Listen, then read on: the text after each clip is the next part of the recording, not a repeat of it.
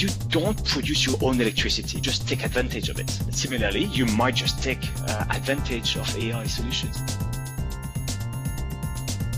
Hello and welcome to the podcast. Today I'm pleased to be here with Jérôme Bouba, head of Capgemini's Digital Transformation Institute, which is Capgemini's research center on all things digital. This team publishes a regular series of reports featuring research and insights from experts across a range of industries, geographies, and disciplines. And the next publication from this team is coming out, and it's the 11th edition of the Digital Transformation Review, which will soon be released. And so Jérôme is here to give us a sneak peek into the upcoming publication. Welcome, Jérôme. Thank you so much, Trish. Okay, so this is the 11th edition of the Digital Transformation Review, but before we get into the current issue, can you just give us a bit of background on the publication? Sure, thanks, Trish. So this review is our flagship journal that we publish twice a year. The review features interviews with a wide range of experts from across the world with very different backgrounds. We invite senior executives from traditional organizations. We recently had the vice chair of GE, Beth Comstock, or the CDO of Nestlé, the CDO of LVMH. But we also invite, tech firms, venture capitalists, academics, and startups. And I think this is the combination of all these perspectives that can be very valuable to our clients. Oh, no doubt. And what do you have planned coming up for the next issue? So each edition has a specific theme.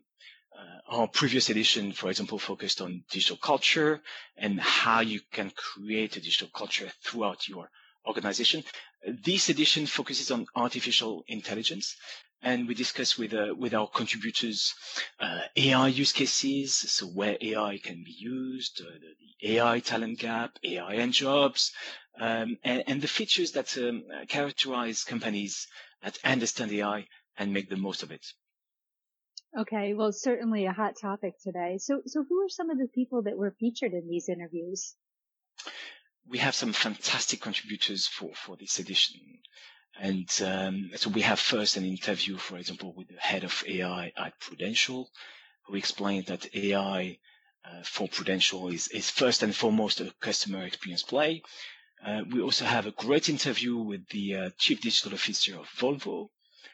From an academic perspective, we have a really interesting interview with Professor Floridi, who's a professor of philosophy and ethics of information at the University of Oxford.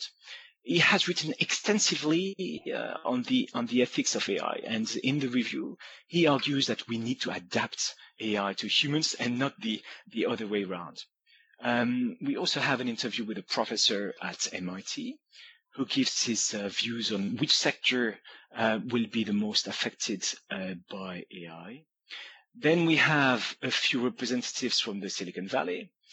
First, Andreessen Horowitz, the famous VC firm, and we talked to the partner in charge of AI.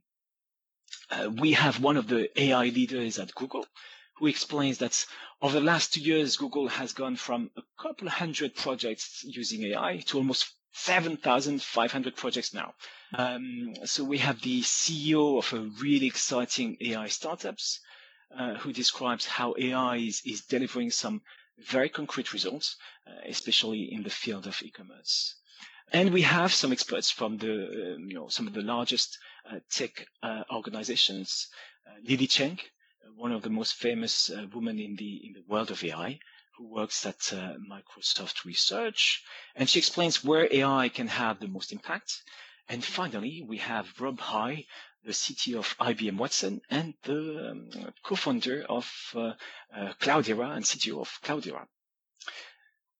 That's quite an interesting mix of contributors. So what was the rationale for choosing these individuals? Well, I mean, each of these contributors is an expert in their field, if you will.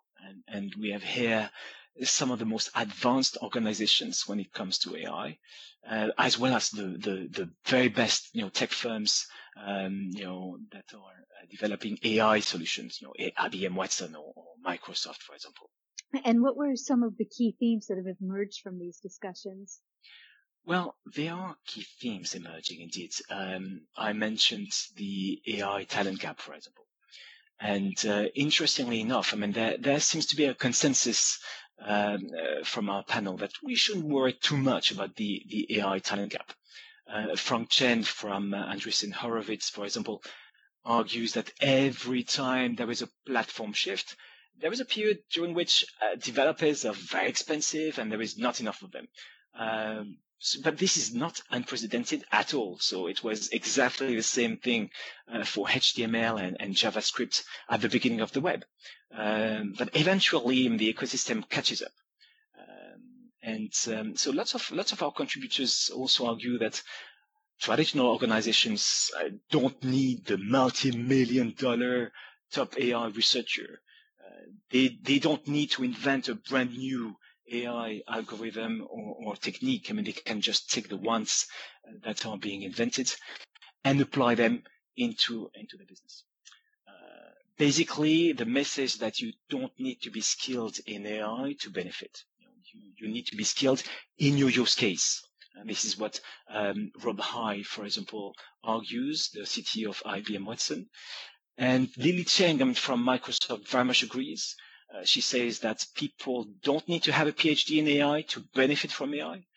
And Luciano Floridi from Oxford University has a similar perspective that is very interesting. He says, well, you don't produce your own electricity. You just take advantage of it.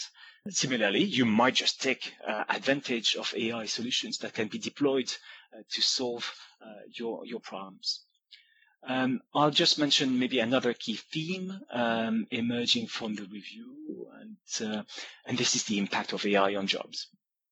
And our panel is broadly optimistic for the long run. Luciano Floridi, for example, argues that there'll be jobs for future generations. There is absolutely no doubt about this. It's not as if there was a fixed amount of jobs. The problem is more for the current generations that will be undergoing the shift. And Michael Schrage from the MIT agrees. He's not worried for people in their 20s, but a bit more for people in their 40s. And we have Michael Natusch explaining that Prudential is not trying to replace its advisors, for example, but really to augment them and add to their capabilities. So overall, a fairly optimistic perspective from our panel on this front. Wow, well, it sounds like a fascinating set of insights from these thought leaders. So how can people get a copy of this report? So you can visit our website, capgemini.com, to subscribe and have a copy emailed to you, or check our website after the publication. Okay, fantastic. And how can people connect with you and your team, Jerome? So our contact info is on the website, or you can follow me on Twitter at Jerome Buvat, and or you can also find me on LinkedIn.